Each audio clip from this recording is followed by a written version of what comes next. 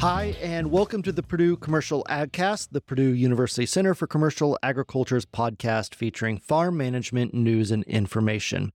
On today's episode, I'm your host, Brady Brewer, and joining me today is Dr. Michael Langmeyer, Professor of Agricultural Economics and Associate Director of the Center for Commercial Agriculture.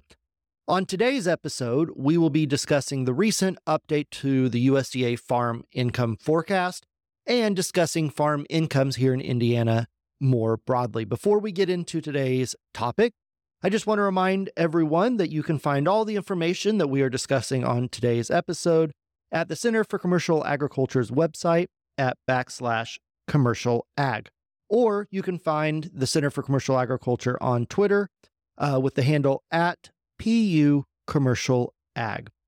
So as I said, today we're going to be talking about the latest USDA farm income forecast. So just to remind listeners, the USDA provides farm income forecasts periodically throughout the year. They always do their first one in the February of the given year. They update it in August as they have more accurate and more information to include. Then they update it at the end of November. And then finally, they will release the official numbers for the growing season in the next February. So today we're going to be discussing the third update that was provided for the 2023 growing year that happened here at the end of November. So just to remind everyone, back in August, when they did their second update, the farm income numbers for net cash farm income was right around $148 billion for U.S. net cash farm income. And here in November, they did revise that upward to $157 billion. So Michael, we saw them revise it up a little bit. When we dig into the numbers, we see that this is mainly being driven by certain sectors of the U.S. farm economy, namely when you think about cattle, and there's some fruits and vegetables as well in there that are increasing. That's really what's driving that increase in net cash farm income. Now, we were discussing here before we started recording, one of the main things, we're worried about is the health of the U.S. farm sector. The farm income numbers that the USDA just released are above the 20-year trend. So it looks like, yes, while we were down from the 2022 numbers, we're still above long-term trend, but there's always worry about the financial health of the sector as well. So Michael, talk a little bit about where you see the financial health of the balance sheet in relation to some of these income numbers the USDA is providing. Well, first of all, we've had 3 straight years of being above that 20-year trend in terms of net farm income. And so what that's essentially done is it's improved land values, not in the last year, but certainly in 21 and 22. And at the same time, simultaneously increased equity. Land's the biggest asset on the balance sheet. So when land values go up and you don't add a lot of debt, which we haven't, the equity goes up. And so just the bottom line here is the U.S. balance sheet is very strong.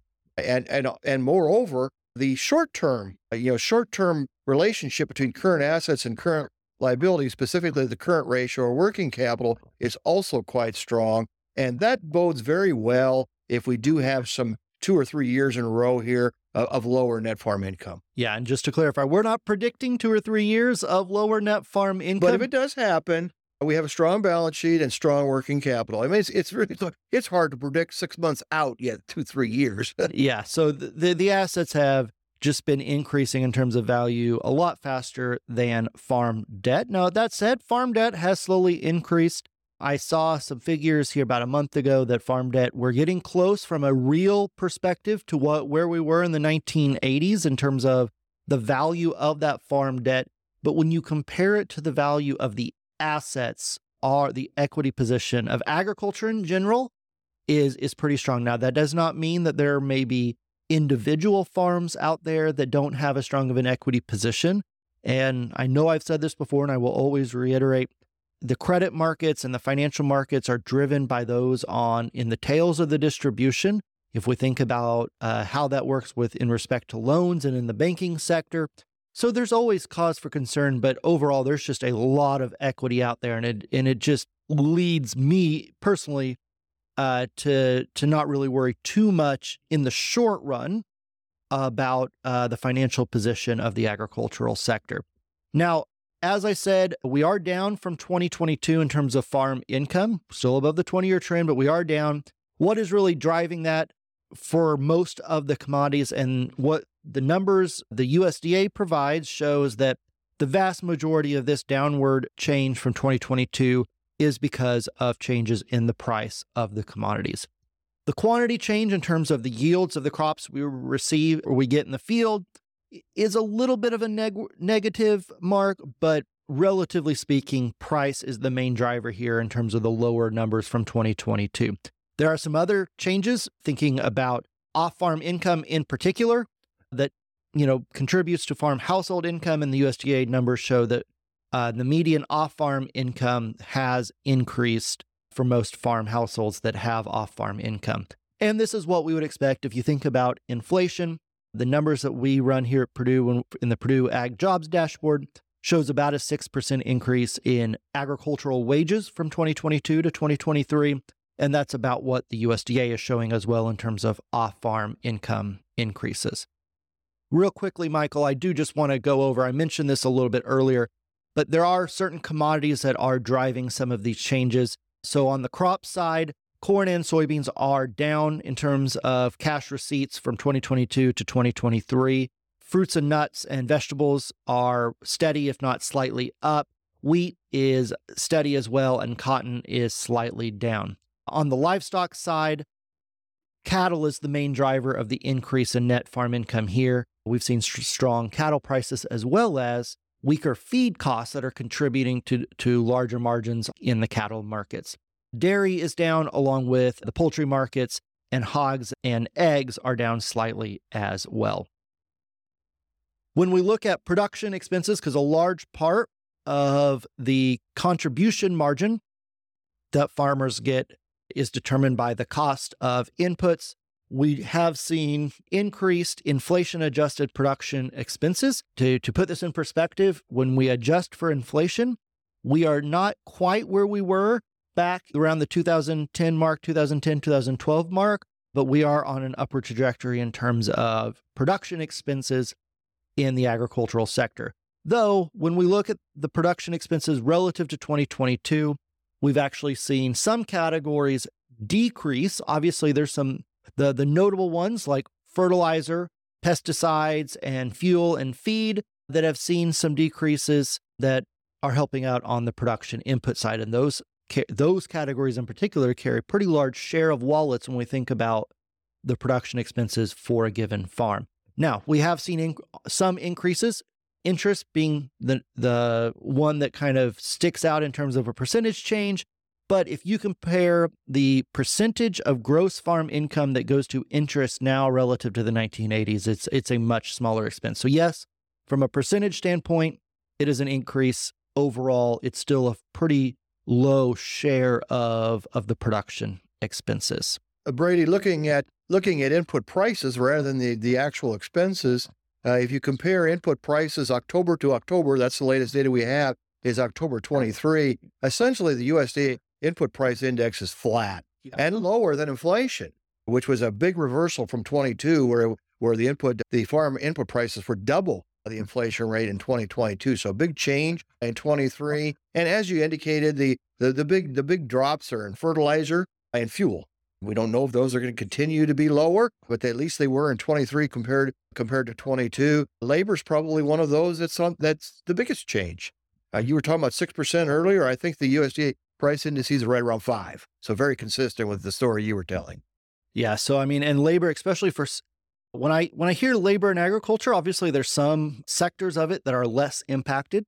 Corn and soybean being one of them. It's a much lower emphasis component in the corn and soybean sector. But if you think about dairies, hogs, some of the livestock sector, some of the fruit and vegetables, labor is a much larger component of the production expenses for some farm types. So, Michael, that's kind of what the USDA is saying and recent released data. But I know you and Dr. Minter have collected some data on farmers' attitudes as it relates to what will happen to their financial position over the next 12 months. So what are farmers saying about what they're predicting their financial position will be here in the future? Yeah, I'm using results from the November Ag Economy Barometer survey, which is a survey of about approximately 400 U.S. producers scattered throughout the entire U.S., and it's both crop and livestock producers. So keep that in mind as I talk. One of the things that we've seen is when you compare those that think their financial performance in the next 12 months is going to be worse compared to those that think the performance in the next 12 months is going to be better, that gap is lessened. That gap was closer to 10% going back 3-4 months. In November, it was only 5%. 22% said they expected their financial performance to be worse, and 17% better. So how do you interpret that? Well, I think there's two things going on. First of all, I think net farm income was stronger than they thought it was going to be, and we just went through that, looking at the USDA numbers. I think the second thing is we've got a large proportion of the people we talk to are corn and soybean producers, and I think the yields were a little better than what we thought they were going to be, and so that translates into less pessimism regarding where financial performance is heading in the next 12 months. So that's the general consensus, but when we think about looking ahead next year, you guys also asked the farmers, what's your biggest concern as it relates to your farm? And what did the farmers say there? I'm going to talk about the November results, but I want to put this in context. When we asked this, we've been asking this question for quite a while now, a couple of years at least. And when we asked this earlier in the year, a high input cost was 35 to 40%. Said that was their biggest concern. It's still at 32% in November, but it is down from where it was. The one that's up rather substantially throughout the year is rising interest rates. That's right now at 26%. If you ask me this question, I would probably put interest rates as my biggest concern because of the impacts of interest rates, and not only on operating debt, but also when you're buying machinery and buying land, it has a big impact. And we're very capital intensive in production agriculture. But that's 26%. And then 20% said lower crop or livestock prices. We do ask it exactly like that, lower crop or livestock prices. So we're not segmented by enterprise. And so that's, like you said, that's a mixed bag. There's some people that have substantially lower prices, i.e. corn, and there's some that have better prices, i.e. beef. Beef is approximately 20% of the people we talk to every month are beef producers. And so that has an impact on these numbers. And so biggest concern in the order of importance, higher input costs, rising interest rates, and then lower crop and livestock prices. So, Michael, I kind of want to go into each of these one by one. So the higher input costs. So we went over what the USDA reported. There's a healthy amount of input costs that have gone down over the past year, but there's still some that are going up. Getting out your crystal ball, do you think, if you think about production expenses, you mentioned the index that you look at, where do you think we'll be in 2024 next year at this time? Do you think we'll continue to see rising input costs in the ag sector? Well, looking at the 2024 Purdue Crop Cost and Return Guide, and looking at corn specifically, we're looking at costs per acre that are down at least 5%, probably closer to 7-8% right now, and that's primarily due to lower fertilizer costs. Looking on the soybean side, it's a little bit lower than that. It's probably closer to 3 to 5% decline. But the important thing is the decline. After 2-3 years of seeing increases, in particular 22, a very large increase, that's certainly good news to see that decline. Is the decline big enough, whereas the break-even prices are lower than expected prices? No, not for corn. Soybeans were very, very close, but certainly the situation we're in 24 is better than the situation we were in for most of 2014 to 2019. So I think it's very important to point out, yes, returns are lower, but it doesn't look like they're going to be quite as low as what they were during that 2014 to 2019 period. So some good signs for net farm income here moving forward. Yeah, it's going to drop in 24, but it's not going to crash. Yeah. And as we pointed out earlier, there's a lot of equity out there. Yes. So gives you a little bit of a bright spot. Now, the second item that you mentioned, rising interest rates. Now, we're recording this the day after the FOMC released their December decision for the Fed funds rate. Most of you may know by now that the Fed decided to hold the Fed funds rate steady for the third straight time here at the end of 2023. They also released their summary of economic conditions, which means that they kind of project out what's going to happen to the Fed funds rate over the next year.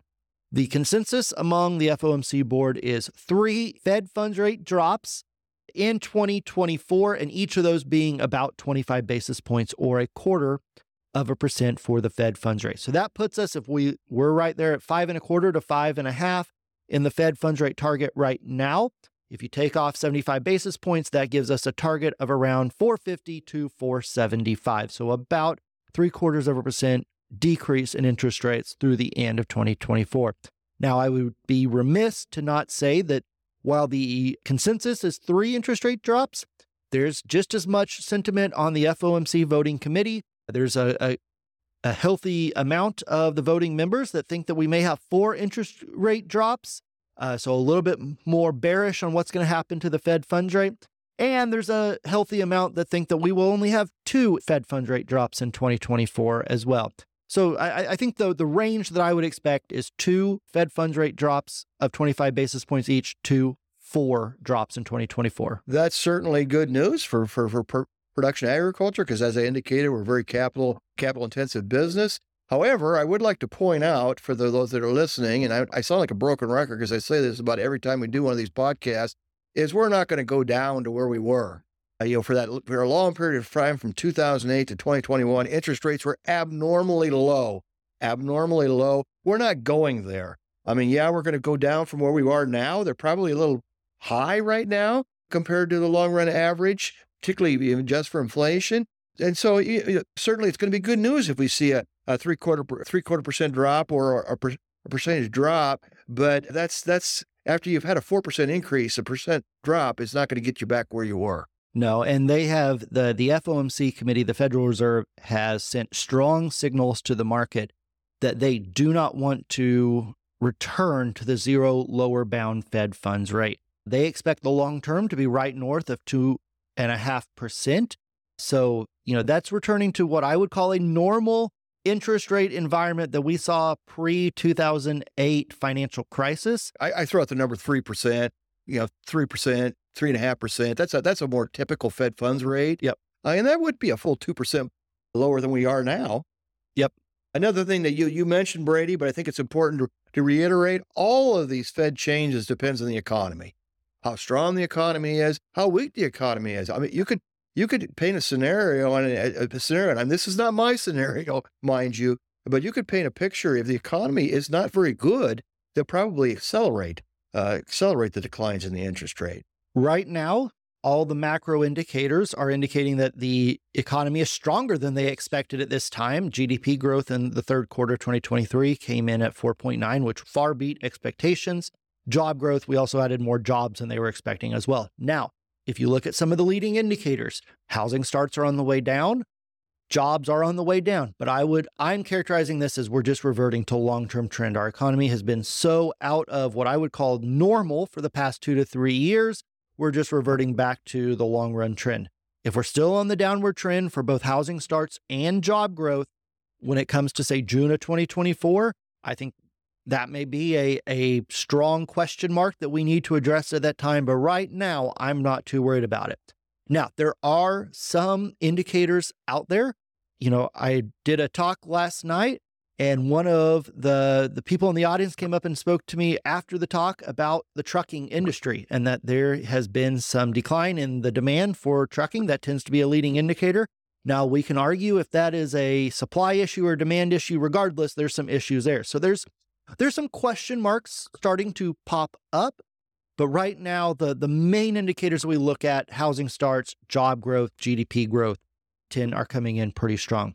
And the third one, Michael, I want to touch on real quick, lower crop and livestock prices. I think the point that I want to make here is there's a lot of question marks, not just in the macro economy, but on the ag side as well. If we think about some of the political conflicts that are disrupting trade right now, the Ukraine war, Israel, Gaza, China, Taiwan, there's a lot of question marks that could disrupt trade. There's a lot of question marks that could disrupt the energy markets that impact our production inputs.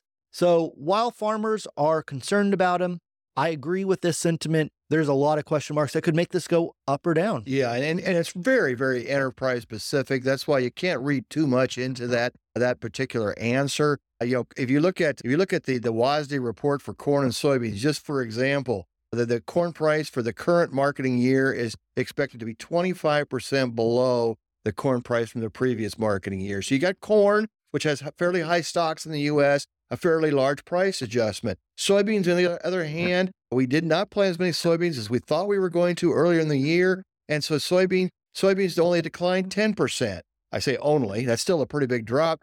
Beef prices have increased. They've dropped recently, but if you look ahead to 24, we're still going to have pretty tight beef supplies. And so you got to look at this very enterprise by enterprise, and each enterprise has its own fundamentals.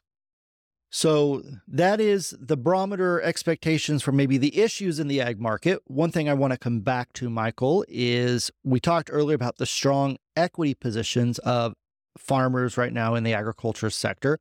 On the Ag Economy Barometer, you ask farmland price expectations, and farmland makes up a majority of the farm balance sheet. So what do farmers expect in the short run, so 12 months over the next year, for farmland prices? First of all, we've done some work relating farmland price expectations 12 months out in relationship to the sediment itself. And as you'd expect, as sediment improves, the prospects for farmland prices the next 12 months out improves, and vice versa. And so right now the sediment is a little bit lower than it was, certainly lower than it was 2 years ago. 2 years ago we were looking at 50-60% thought farmland prices were going up. A lot of optimism there. Currently, there's still optimism with short-term farm prices.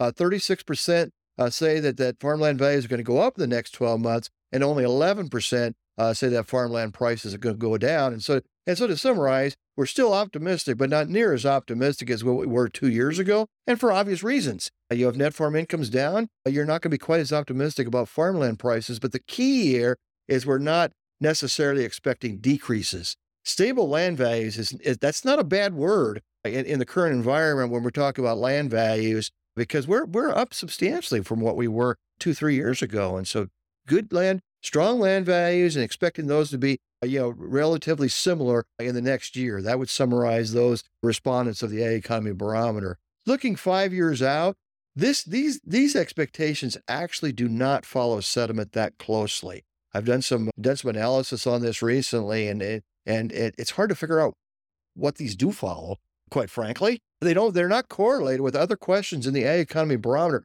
so they almost have a life of their own. And the way I talk about these is that this really is your long-term outlook on production agriculture. Are you optimistic long-term? Are you pessimistic? And clearly, the respondents of the survey are optimistic long-term, because when they asked about farmland prices 5 years from now, 62% said higher and only 11% lower.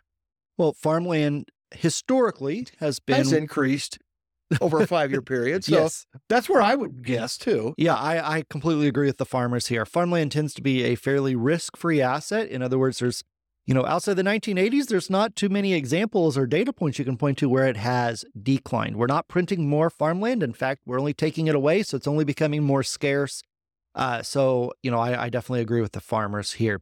Now, you guys do ask, Michael, on the Ag Economy Barometer, what are the following factors that have the most influence on farmland values? What do the farmers say here? Well, first of all, this question is similar to a question that's posed in the Purdue Cash Rent and Land Value Survey, and the results are released in August. The difference here is we don't ask whether these factors are positive or negative. We just say identify the factors that are most important. So remember that when I go through these.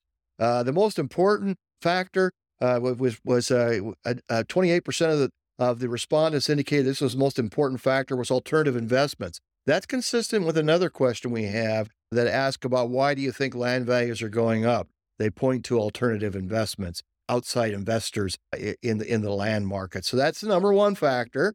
And I'm assuming that's positive, okay, when they answer that. Interest rates is actually the second, and that's interest rates is a negative. If interest rates go up, you expect more weakness in the farmland value. That's been identified by 24% of the response. That's not surprising. We've had big interest rate changes.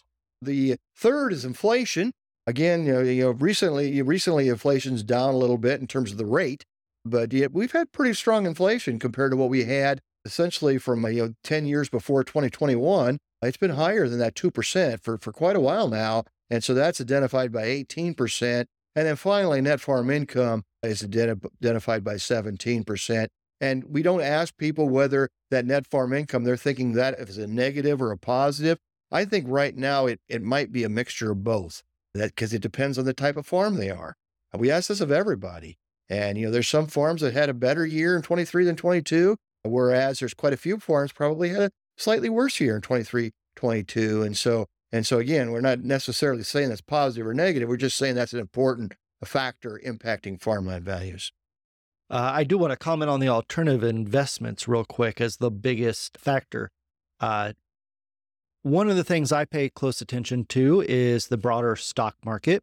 And a question I'm asking, I don't have the answer here, Michael, but a question I'm asking is with the inflationary environment we've seen in the broader economy, that means that items that you would traditionally invest in, index funds, mutual funds, will have to pay a higher return because of, the inflation that we're experiencing, broadly speaking.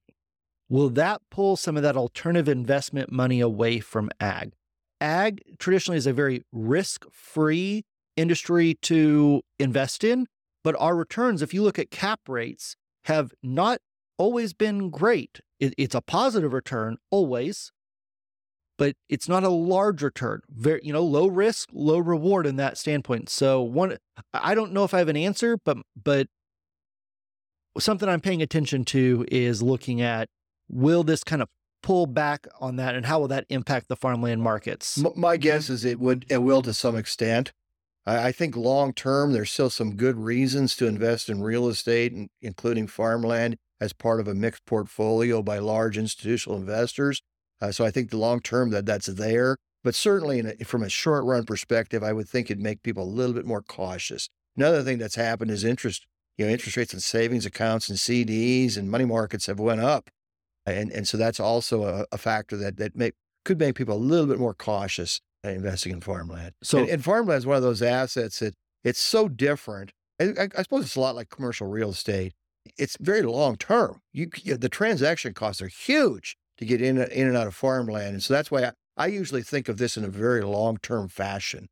So I agree. I think it'll have some impact, but I don't think it'll be too big of an impact. When you talk to land managers here in Indiana, the overwhelming storyline I get is, yes, some of those investors are at the auction, some of those investors are in the market, but they don't actually win the market that much. I would say they more so create a floor for the market because they're typically looking for a good deal on a long-term investment. That does not mean that they don't play in the market, they don't buy, but I think the impact will be fairly minimal in terms of if we do see some of those outside investments exit the ag markets.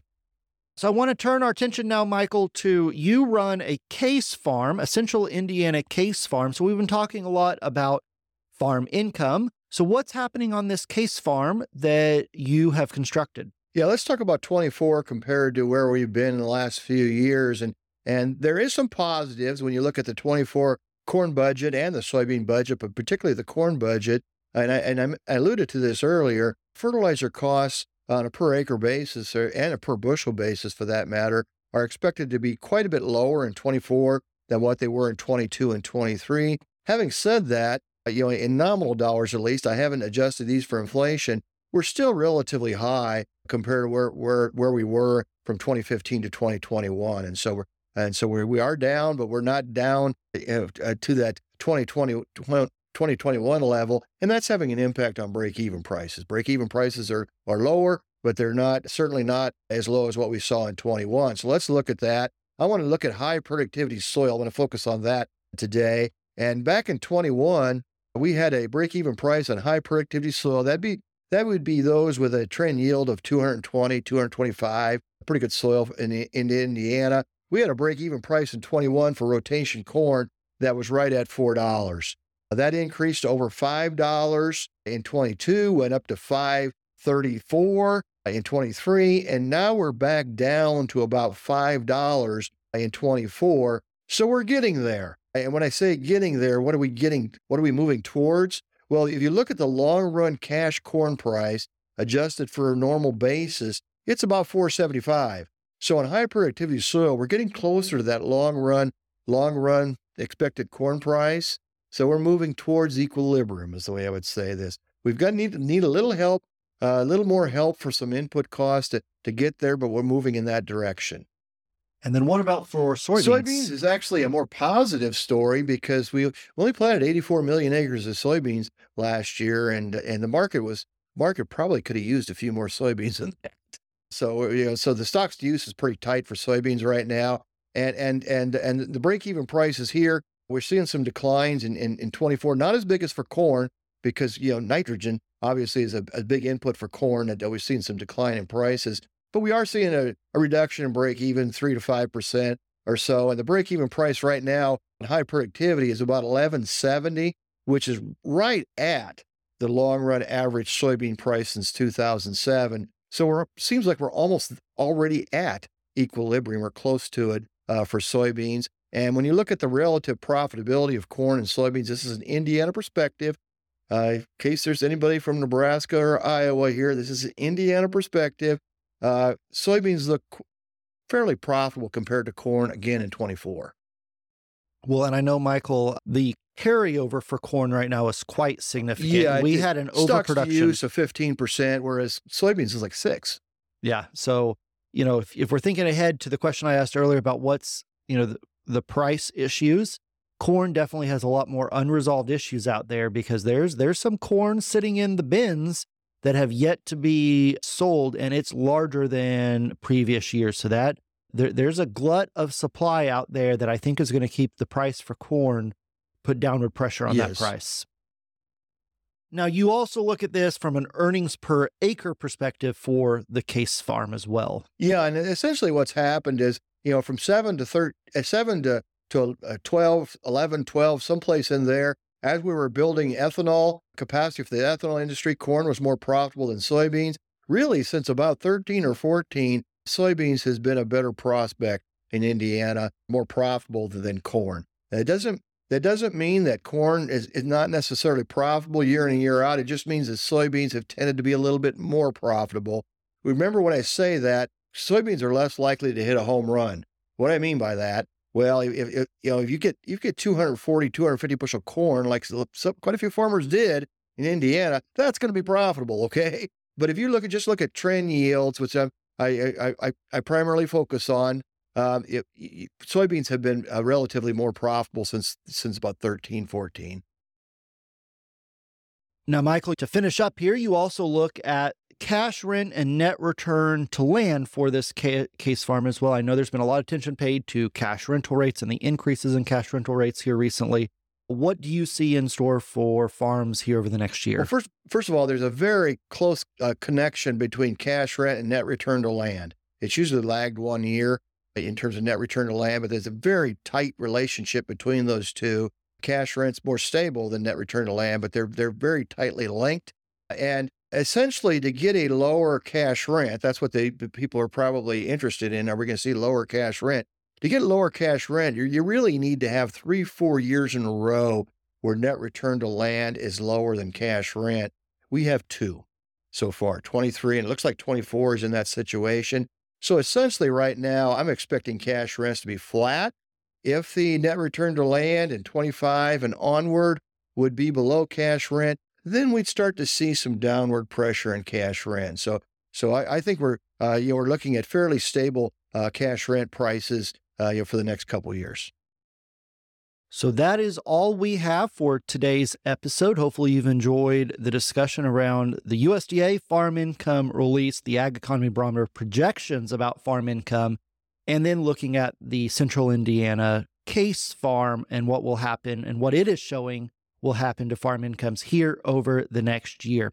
Just want to remind all the listeners one last time, for more economic information, please visit us at the Purdue Center for Commercial Agriculture.